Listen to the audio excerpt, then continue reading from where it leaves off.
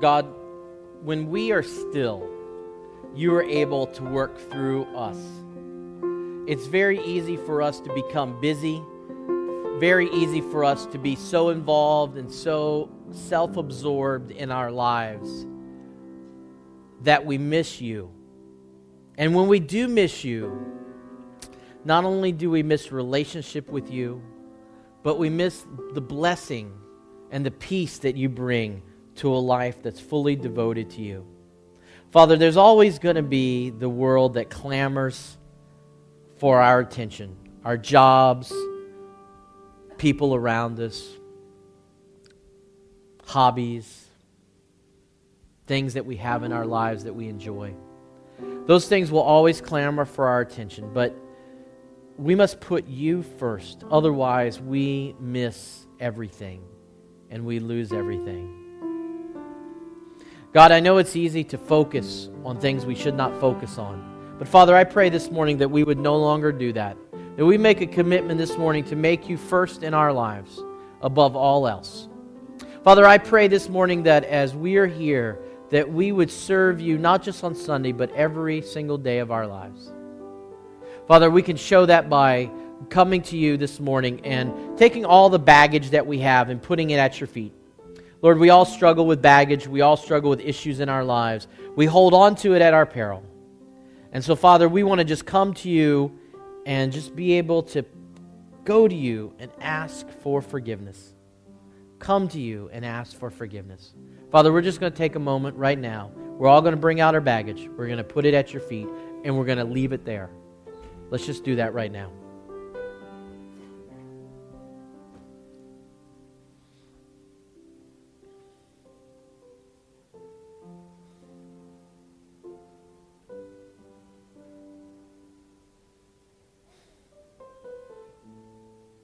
Father, forgive us for the struggles that we have in life.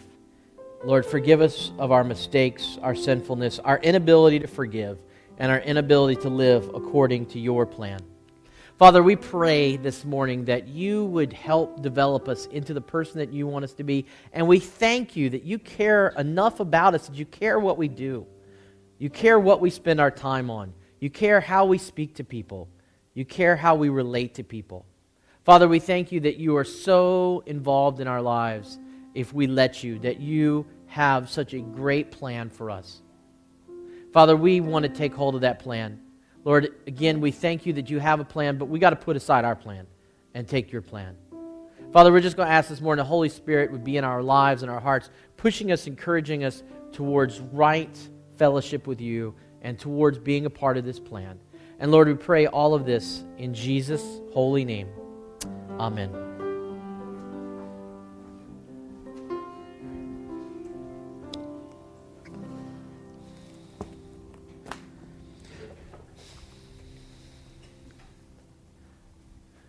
All right. Well, today we're going to do something a little different again.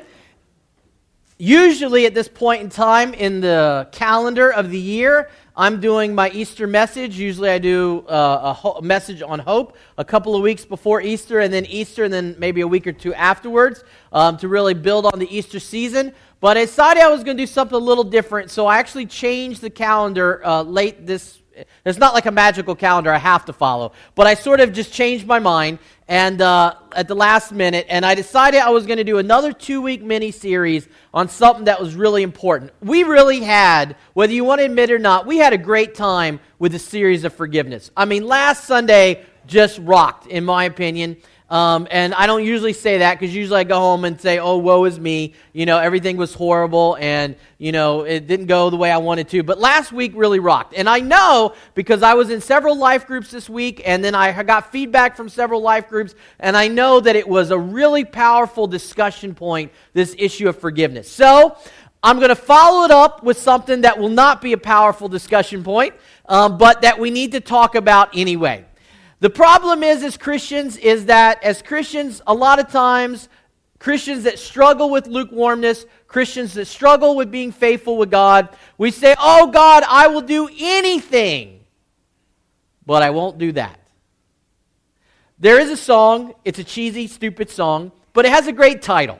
And so when I was trying to think of what I wanted to call this mini-series, I was looking through a list of songs and cheesy songs because I thought it deserved a cheesy title. And I found this one. I thought this is perfect because most Christians will say, I'll do anything, but I won't do that. Now, every service, I know there's one or two of you that think I'm going to talk about money. This has nothing to do with money. In fact, many of you have no problem with giving to God. You have the problem with this. In fact, some people say, look, I don't want to do this. I will just give money instead. So what is it? I'll do anything for God, but I won't do that. And I know that as statistics go, 80 or 90% of you are probably in this camp. 80 or 90% of you will say, Pastor, I'll do anything for God, but I will not do that. Well, let's talk about this. And there's a really very interesting passage of Scripture that we're going to look at here this morning. Our 2-week mini-series then is on why we should do that. Okay? So I'm going to challenge you to do that very thing that you're not going to want to do. I'm going to challenge you because you need to do it, because God is calling you to do it, and God wants you to do it, and you have a great part to play in doing that very one thing. Well, here's our strategy as we talk about that. Does anybody know what that is yet? First service had no clue, so that's fine. Here's our strategy. Our strategy today is why not? Why not do it? Why do we say I'll do anything for God, but I won't do that? Why not do it? Why not start today? In fact, someone testified to me outside of church who hadn't even been in first service of what happened to them when they did that. And that was really awesome, and I appreciate that person sharing that with me. All right, we're going to look and see what the Bible says. We're going to look at a really odd passage in 2 Corinthians chapter 2, verses 14 through 16. If you want to open your Bibles there, that would be great. You definitely should do that. I'm going to open up my Bible as well there so we can look at it because there's some things that we're going to look at here in the language. All right, 2 Corinthians chapter 2, verses 14 through 16. It'll be up on the Jumbotron as well. 2 Corinthians chapter 2, we're going to see what the Bible says here. All right, starting in verse 14. But thank God, He has made us His captives and continues to lead us along in Christ's triumphal procession, okay? Use an example of the way the ancient Israelites used to worship, saying that when we've committed our life to Christ, that now we are following His plan for our lives and we're triumphant about it, we're excited about it, we're following along God's plan. Now He uses us to spread the knowledge of Christ everywhere like a sweet perfume. That's the one thing we don't want to talk about. Telling other people about Jesus. I'll do anything, Pastor. I'll come to church. I'll serve. I'll give money. I'll do anything. But don't ask me to tell other people about Jesus. Well, we're going to do it. Don't worry. Our lives are a Christ-like fragrance rising up to God. But this fragrance is perceived differently by those who are being saved and by those who are perishing. To those who are perishing, we are a dreadful smell of death and doom. But to those who are being saved, we are a life-giving perfume.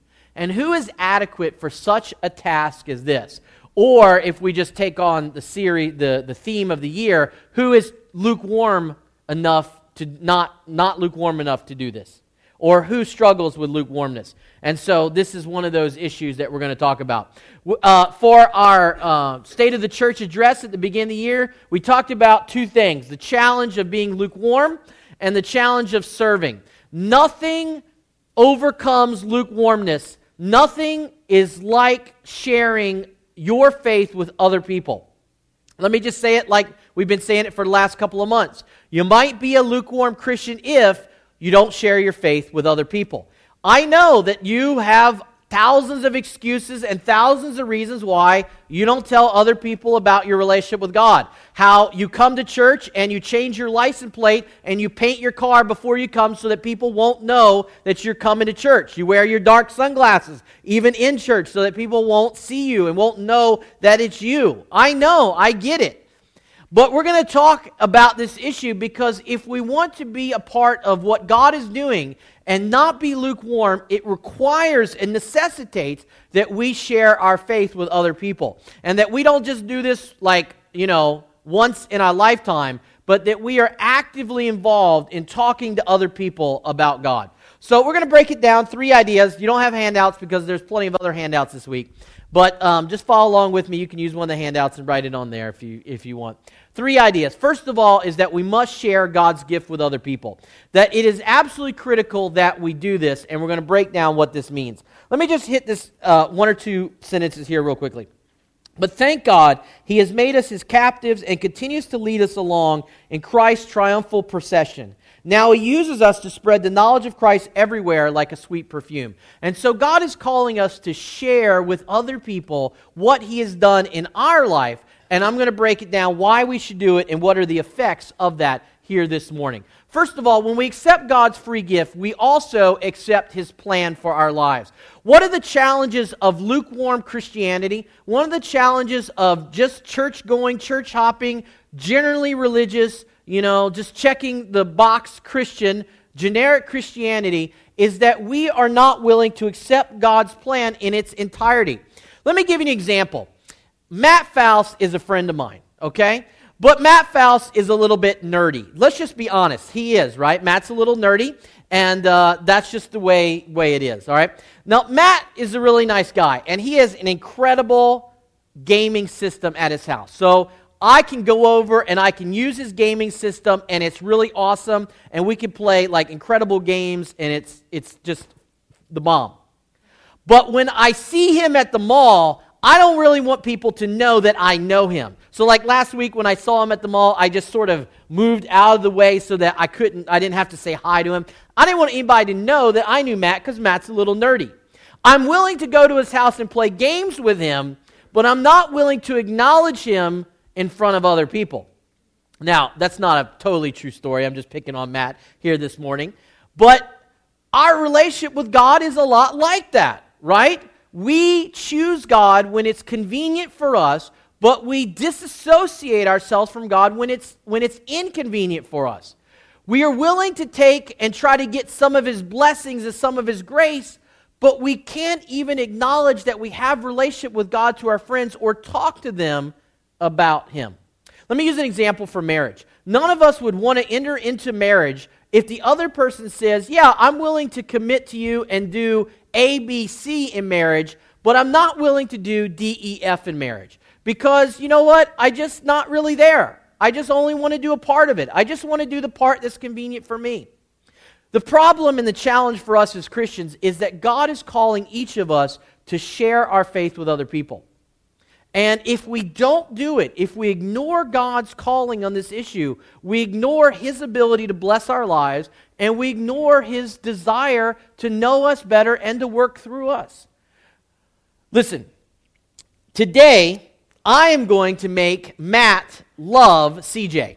I'm going to do it. I'm going to make them hug, and I'm going to make them love each other. Not in a weird way, just love each other as friends. You guys, stop laughing, we don't. I'm going to make them love each other. I'm going to make them do something, right? How well do you get by when you try to make someone do something? Not very well, right? If I try to make people love each other, they're going to be like, no way, I'm not going to do that. God could have made us love each other enough that we would be willing to talk to other people about our faith, but instead of making us do it, he just asks us to do it. He says, listen, if you want to be in that triumphal procession with me, that you're going to be willing to wear my banner into the world, and you're going to be willing to talk to other people about me. I know that when I first got married, my wife was really embarrassed about me, right? But eventually she got over it, and she was willing to be seen in public with me. Of course, I'm being facetious, right? In the same way, we have to get over our fear and be willing to be in public with God. If we deny God in public, at best we are lukewarm. At worst, we are denying God in general. Now, I'm going to use a metaphor. I beat it to death in the first service, okay? I'm just going to warn you, I beat it to death in the first service. I don't know if I'm going to be able to beat it to death in here or what will happen. But let me just give you an example of what's going on here. And I'm going to use the metaphor. Maybe some of you have seen Black Hawk Down. Maybe you've seen, movies about Vietnam, movies about Iraq, movies about Afghanistan. It doesn't matter because you can use whatever context you want. But a lot of times we see these movies and we see guys that are being rescued. Let's talk about this issue of rescue for a minute. Maybe there's a guy out in the jungle. Maybe there's a guy in the desert. Maybe there's a guy, in the streets. And he's surrounded by his enemies and he wants to be rescued. And the chopper comes in and he jumps on board and he's rescued, right? And of course, that's what we would hope for everyone. But let's talk about this issue in relation to our faith, this metaphor. One of the problems when we encounter the Bible is understanding the language. When we accept God's free gift, we will accept his plan. The problem is that we as people, we have religiousized the Bible's language too much. What do I mean by that? Well, what I mean is that the language of the Bible was not really a religious language. It was just normal language. But over time, the religiosity of it built up on it, and we all hear these words from a religious standpoint. Let me give you an example, a very good example.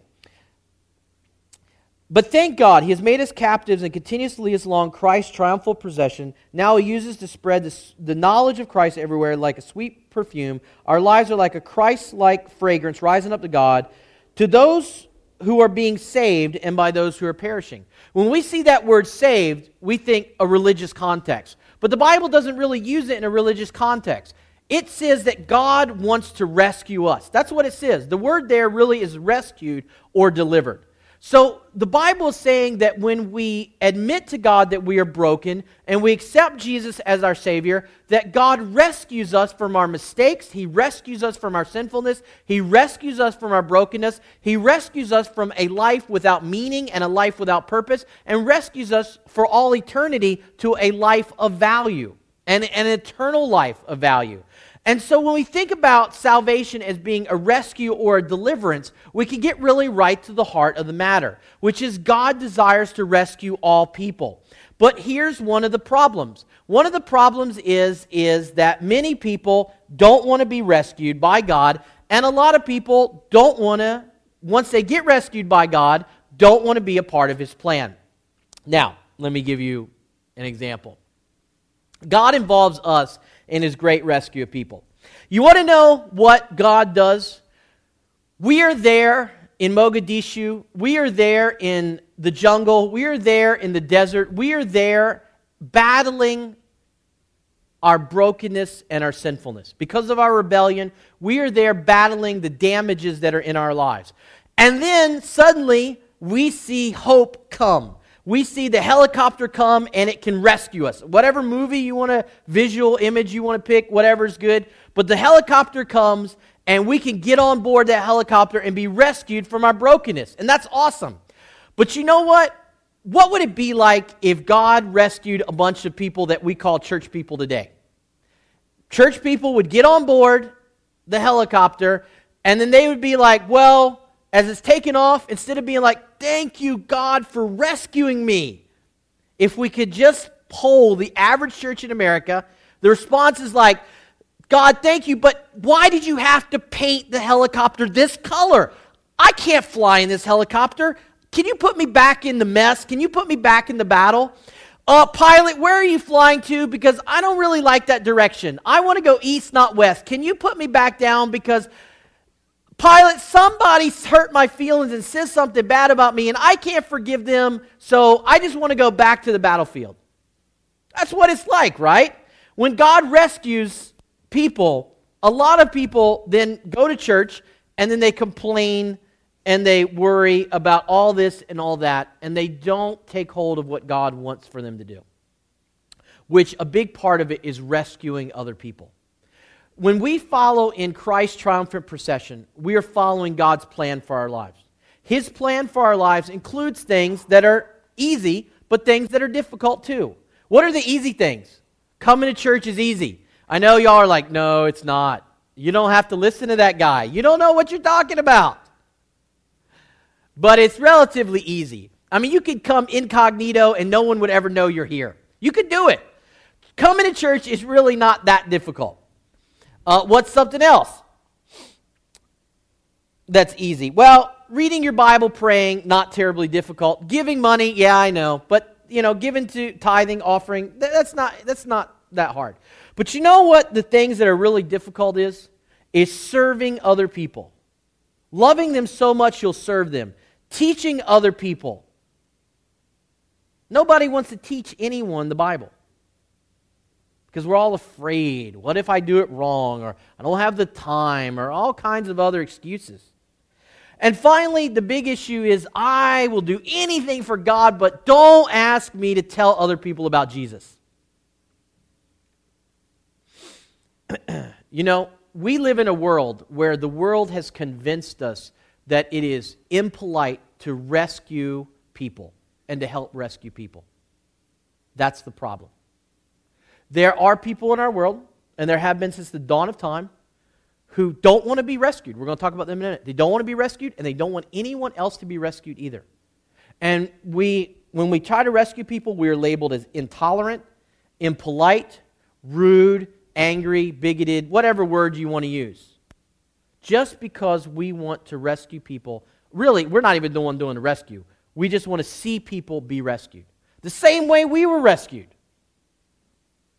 If you're here this morning and you're not lukewarm, you're excited about the fact that God rescued you, that when the chopper came, you got on board. I am. What about you? Are you excited that you got on board? Or once you got on board, did you worry about the fact that the chopper didn't have the right curtains? Or the fact the chopper came too early and you really don't like to get up at 9:30 or even 11 on Sunday? The chopper should have came Saturday night, 8 o'clock. God involves us in His great plan to rescue people. This is the thing. We have the opportunity to be there and to actually help people get on board the chopper. There are a lot of people in our world who want to get on the chopper but have never heard about it, and especially in the Bay Area. We'll talk about this in a minute, but in the Bay Area, there's a lot of people who don't even know anyone who's a believer in Christ. There are people, believe it or not, even in America, who don't actively have a friendship with someone who's not a believer in Christ. They don't know how to get on the chopper. They don't even know what the chopper is. They've been told the chopper is something other, some crazy thing that they read about in the newspaper or they read about on TV or hear on TV or something. And so when we are able to love someone and tell them about how they can get on board, a lot of people are going to say yes. Some people will say no, but a lot of people are going to say yes. But it doesn't matter, because if we want to be true followers of Jesus, that we will invite as many people as possible. That we will get in that helicopter and we will fly around the entire world necessarily to invite as many people as possible. That's what we'll do. And we won't be ashamed of it. We won't be embarrassed of it. We won't be convinced by those people that don't want to be on board that what we're doing is wrong or evil or bad or any of those other things. So, here's the thing. When we do what God asks, the Bible says it's a sweet smell to Him, as sweet as Christ's sacrifice for us. Now, let me just break it down for you, because in the ancient world, people did not have 57-inch TV screens. They didn't have movie theaters. They didn't have, what do they call those? In my day, they called them boom boxes, but they don't call it now. What do they call it? They call it like a ghetto box or something. Ghetto blaster. That's crazy. I don't know. I hope that's not a bad word. I don't know. I always called it boombox, and then one day somebody told me you can't call it a boombox anymore. Anyway, they didn't have those things in the ancient world. In the ancient world, there were senses that we had, same ones today: sight, smell, taste, sound, visual, and sound. But the difference is that because we weren't inundated by visual and auditory inputs, smell was considered to be a big sense.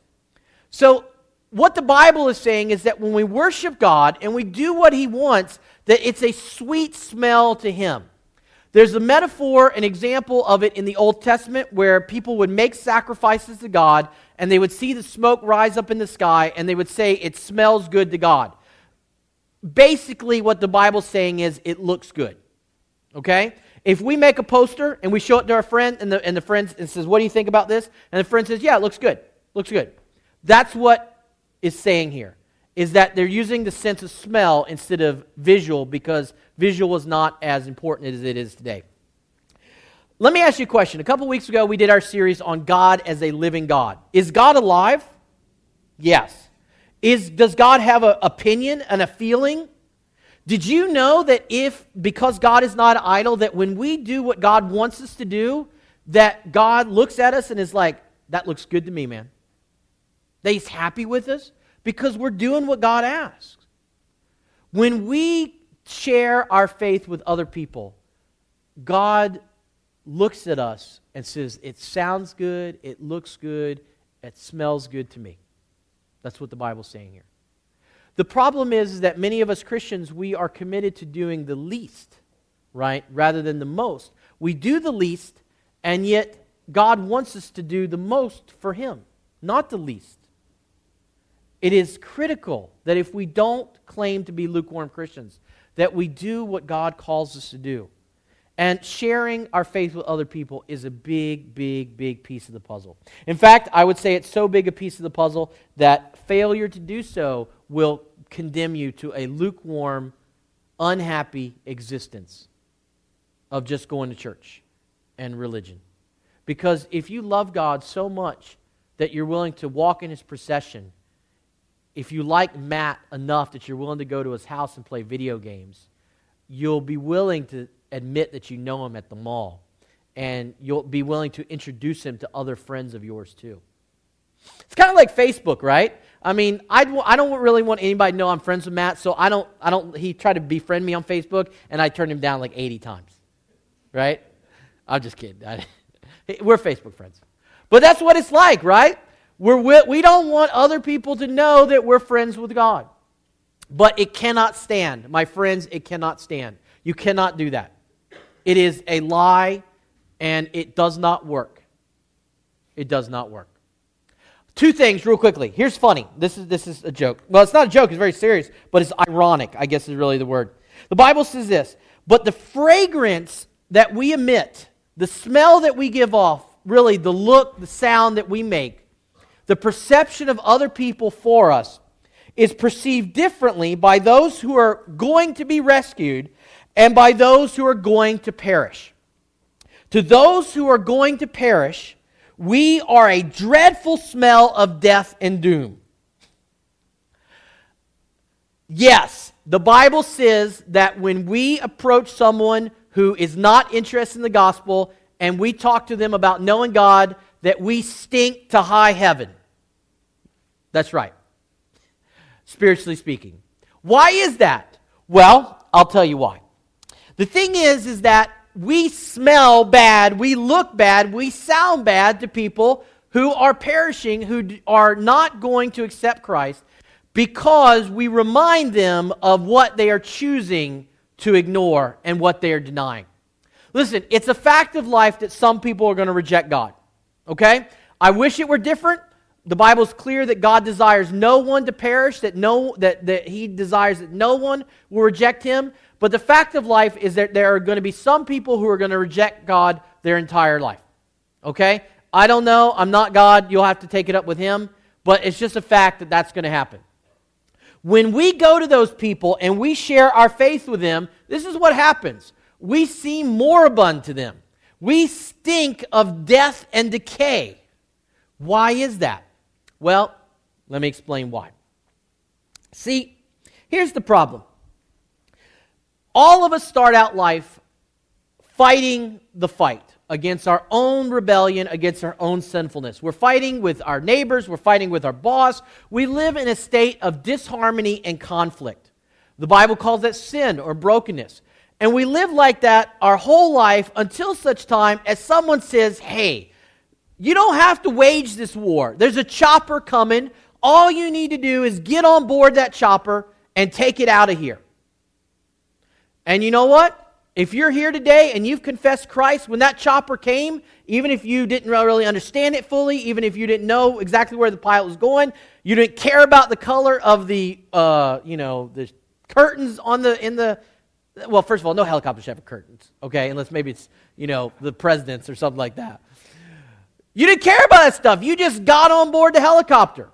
And now you're flying around trying to rescue as many of your comrades as possible, as many of your friends as possible, as many of your brethren as possible. And you know what?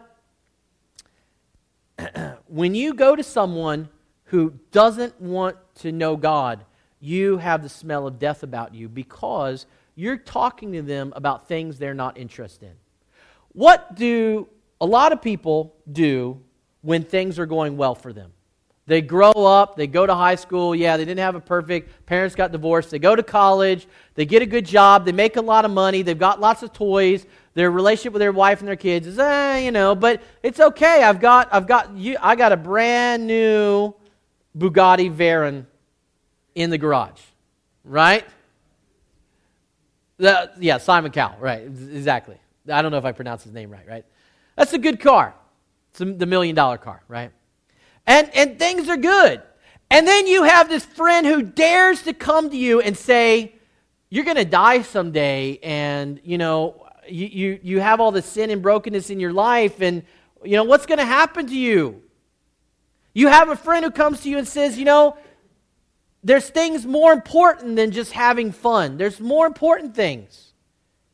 And it stinks to those people. Why? Because their life is focused on their pleasure and their enjoyment, where they can get the next drink, where they can get the next drug, where they can get the next chick, where they can get the next whatever. Next toy, whatever it is. And they don't want to hear about higher things. They don't want to hear about being rescued because they're enjoying the fight. They're enjoying the fight. They don't want to get on the chopper because they're enjoying the fight too much. They're winning in their mind.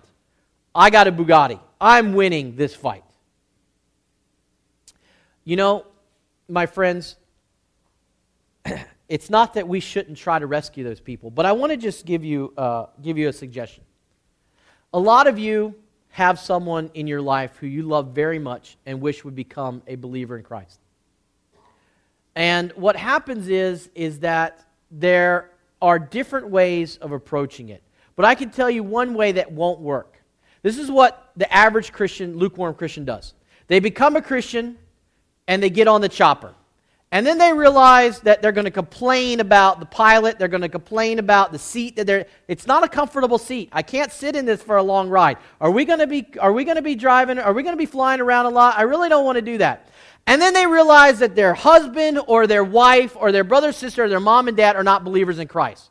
So they're like, even though I haven't been a good passenger, can we just try to go over there and pick them up real quick? And they make a half-hearted attempt to try to pick up the other person. The other person says, no, I don't want to get on that chopper. You're up there complaining. Why would I want to get on this chopper? By the way, why do non-Christians, some of them, view us as hypocrites? Because they see us as hypocrites because when we're asked to get on the chopper, we get on the chopper and we complain about it. Why would you get on the chopper and complain about it? I'd rather just stay here and party. It's just a lot easier. It's more fun. Why get on the chopper and complain? Blah, blah, blah. Pilot does this. Pilot doesn't do that. Let me suggest to you that strategy will not work. The more people that you share the gospel with, the better you will get at sharing the gospel, the more people you will rescue, and by the way, the more people will be rescued. Anybody remember that old 7 Degrees from Kevin Bacon that was popular like 10 years ago? Does anybody remember that idea? Kevin Bacon was in so many movies. You guys are less culturally savvy than First Service. What's up with that? Maybe not. Maybe you just know it and just is like a bad memory. But they used to say that Kevin Bacon was in so many movies that every person in the world could relate back to Kevin Bacon within 7 degrees. And the problem is most of us can't relate to Kevin Bacon in 1 degree. And we may not be able to relate to someone who is a non-believer and resistant or scared of knowing Christ in 1 degree. But the more people that we rescue and the more people that get on board the chopper, the easier it'll be for other people around them. Your husband that's not a Christian? Okay, try to tell him to get on board. But you know what? If you can't do him, get his sister, get his brother, get his mom. Get them on board. Then you have more people clamoring for them to be on board with you. But most Christians, most lukewarm Christians, they just make a feeble attempt at sharing with like one person who's never going to do it because it's not compelling enough. It's not compelling enough because they see our lifestyle. We see more abundant people who reject God. We don't seem okay. We seem problematic to them. We seem problematic to them because they don't want what we're offering, because they think that it's going to ruin their party. And you know what? A small percentage will stay that way their whole life. God's plan smells sweet to other people. Here's the thing, though. Just like some people are going to say yes, say no, Some people that you go to that are going to that with the desire to see them be rescued are going to be like, heck yeah, I'm getting on board. I mean, just this week, I met this guy for the first time. Rex and I went to where he worked, and I went in, and I was like, hey, want to invite you to Easter, want to tell you about the church, all this stuff, you know. I don't know if you'll ever come to church. And he was like so excited, not offended, not angry, excited. Because we cared enough to invite him. My wife has been sharing her faith with a lady that for a couple months that she sees once a month. And you know what? Also, doesn't know how to get on the chopper, is not committed to getting on the chopper, but is excited that the chopper is out there and wants to learn more about the chopper. There are going to be a lot of people to whom the gospel smells sweet to. By the way, I forgot something that I think is really important as we are trying to understand God's desire for our lives as we finish up here. You know, one reason why there's the smell of death and the smell of life and why the Bible uses this is because we Christians miss this. We lukewarm Christians, we miss this regularly. But here's what happens. Rex and I were talking this week, and he had heard, a friend of his has a quote that he uses a lot. It's a great quote. And the quote is this, that the greatest act of healing by God is death. Let me say that again. The greatest act of healing by God is death. Now, if we read our Bibles, we know why that is. Why is that? Well, it's because that our frame, our body here in this world is subject to decay and deterioration, no matter how much Botox we put in it, no matter how, much gene therapy we get. We have struggles, we have issues, and the body breaks down. But if we are in Christ, in that triumphant procession, then when the moment that we die, the moment we pass from this world, that we are resurrected in a brand new body, and that we are up there in God's house. It's not really up there, but we go and dwell with God immediately. I know the Bible uses metaphors of gold and stuff. It probably is not going to be like that, not literally. There's going to be a place where God dwells, and that's where we will be. And you know what? The Bible says that there will be no more sorrow, no more pain, no more tears, for the old order of things has passed away. That's Revelation. And that will be the greatest act of healing that we ever experience, because we are transformed from being totally imperfect in every way to being completely perfect. But there are many people out there who don't want that kind of change. They'd rather die in the glory of their Bugatti. They'd rather die in the glory of their drinking. They'd rather die in the glory of their money. They'd rather die in their glory of themselves than be rescued by God. When I was growing up, they used to say it's better to burn out than fade away, right? To really rehash a lot of really bad old rock songs, right? This morning. And there are people who are like that. But I'm going to tell you what, there are a lot of people who don't want to go out that way. There are a lot of people who realize that that's just a bad, stupid way of doing it. And they want to get on the chopper. But you know what? The biggest problem that most people have is that, number one, they don't know how to get on the chopper. Number two, they don't think they know anyone on the chopper. I mean, 1% of people in San Jose attend church, at least on this side of town. They don't know, nobody knows anybody who actually is a committed follower of Jesus. And number three, they see people on the chopper fighting and complaining and crying and moaning about what's going on. And also not inviting other people. You know, I don't know if this is a true story, but urban legend says this is a true story.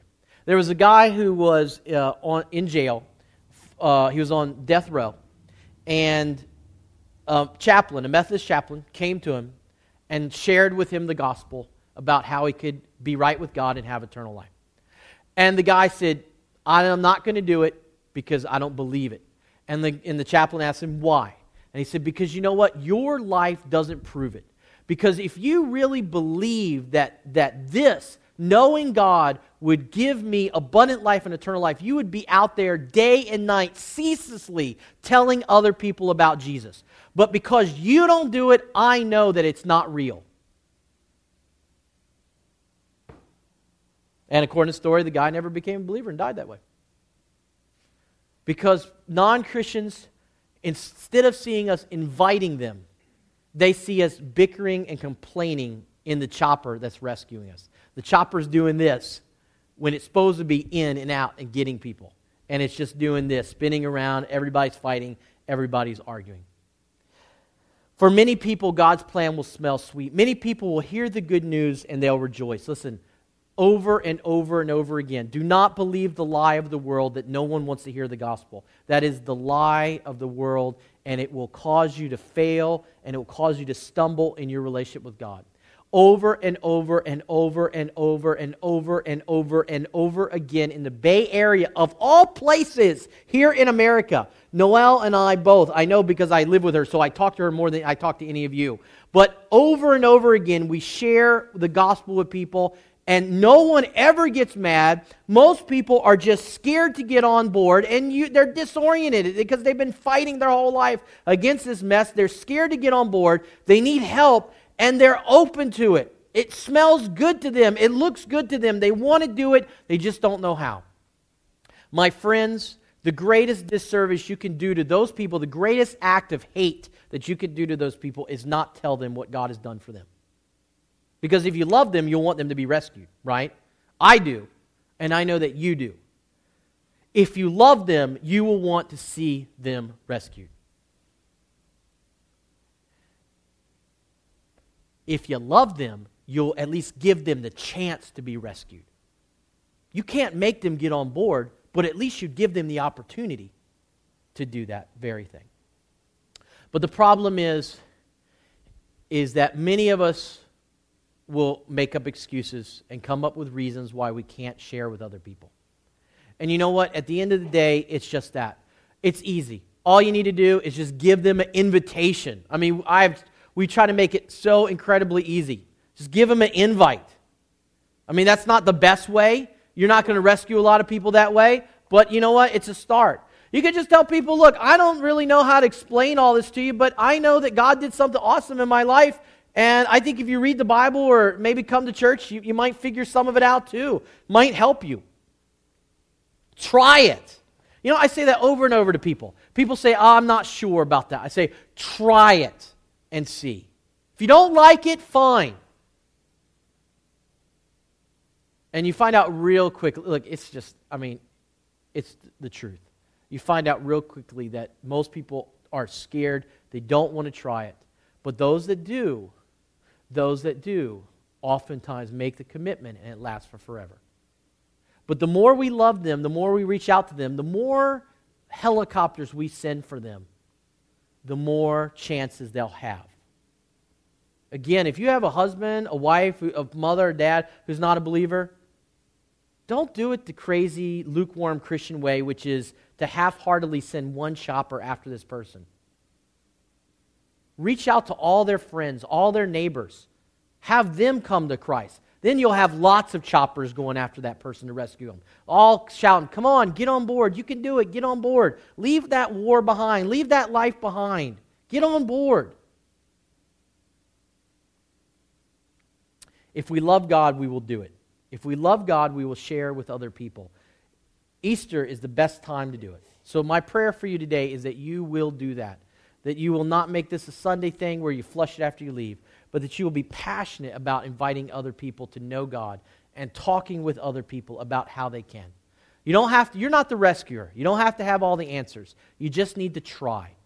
Better to try and fail than not try at all. And by the way, again, let me say, this is what separates the men from the boys. It's what separates the sheep from the goats. It's what separates the wheat from the chaff. It's what separates the lukewarm from those who are fully committed followers of Jesus, for whom God says, smells good, looks good, sounds good to me.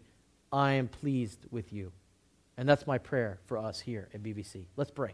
Father, we just come before you this morning, Lord, and we pray that we would all be committed to serving you, to following you, but Father, included in that is telling other people about you. Father, help us to be good communicators of the gospel. Help us to help people to be rescued. Lord, help us to be on that jubilant chopper where people step on board. There's no greater feeling, I don't think, in this life than seeing someone get out of the jungle, get out of the warfare that they're in, climb on board the chopper, and go home. And Father, my prayer is that we would help people do that. Lord, I pray that you would speak to our hearts, that your Spirit would empower us to do that, especially this Easter. We pray this in Jesus' holy name. Amen.